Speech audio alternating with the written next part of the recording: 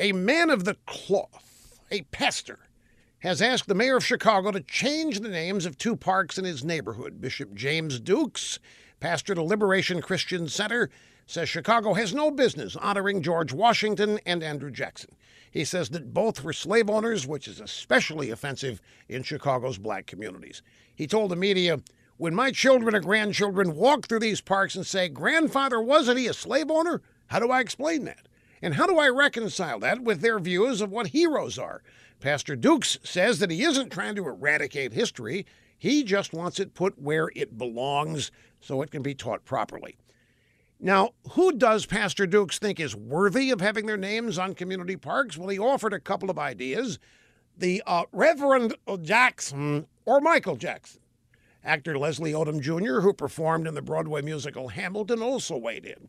He told TMZ that pulling down statues of Washington and Jefferson should be on the table for discussion. Perhaps the better question for Rahm Emanuel, the mayor, and Pastor Davis and Mr. Odom isn't what the name of the parks ought to be. It's whether children and grandchildren who visit the parks in Chicago these days stand a chance of getting out of them alive. I mean, there's a lot of people getting shot in Chicago. You remember that, right? Kids, too.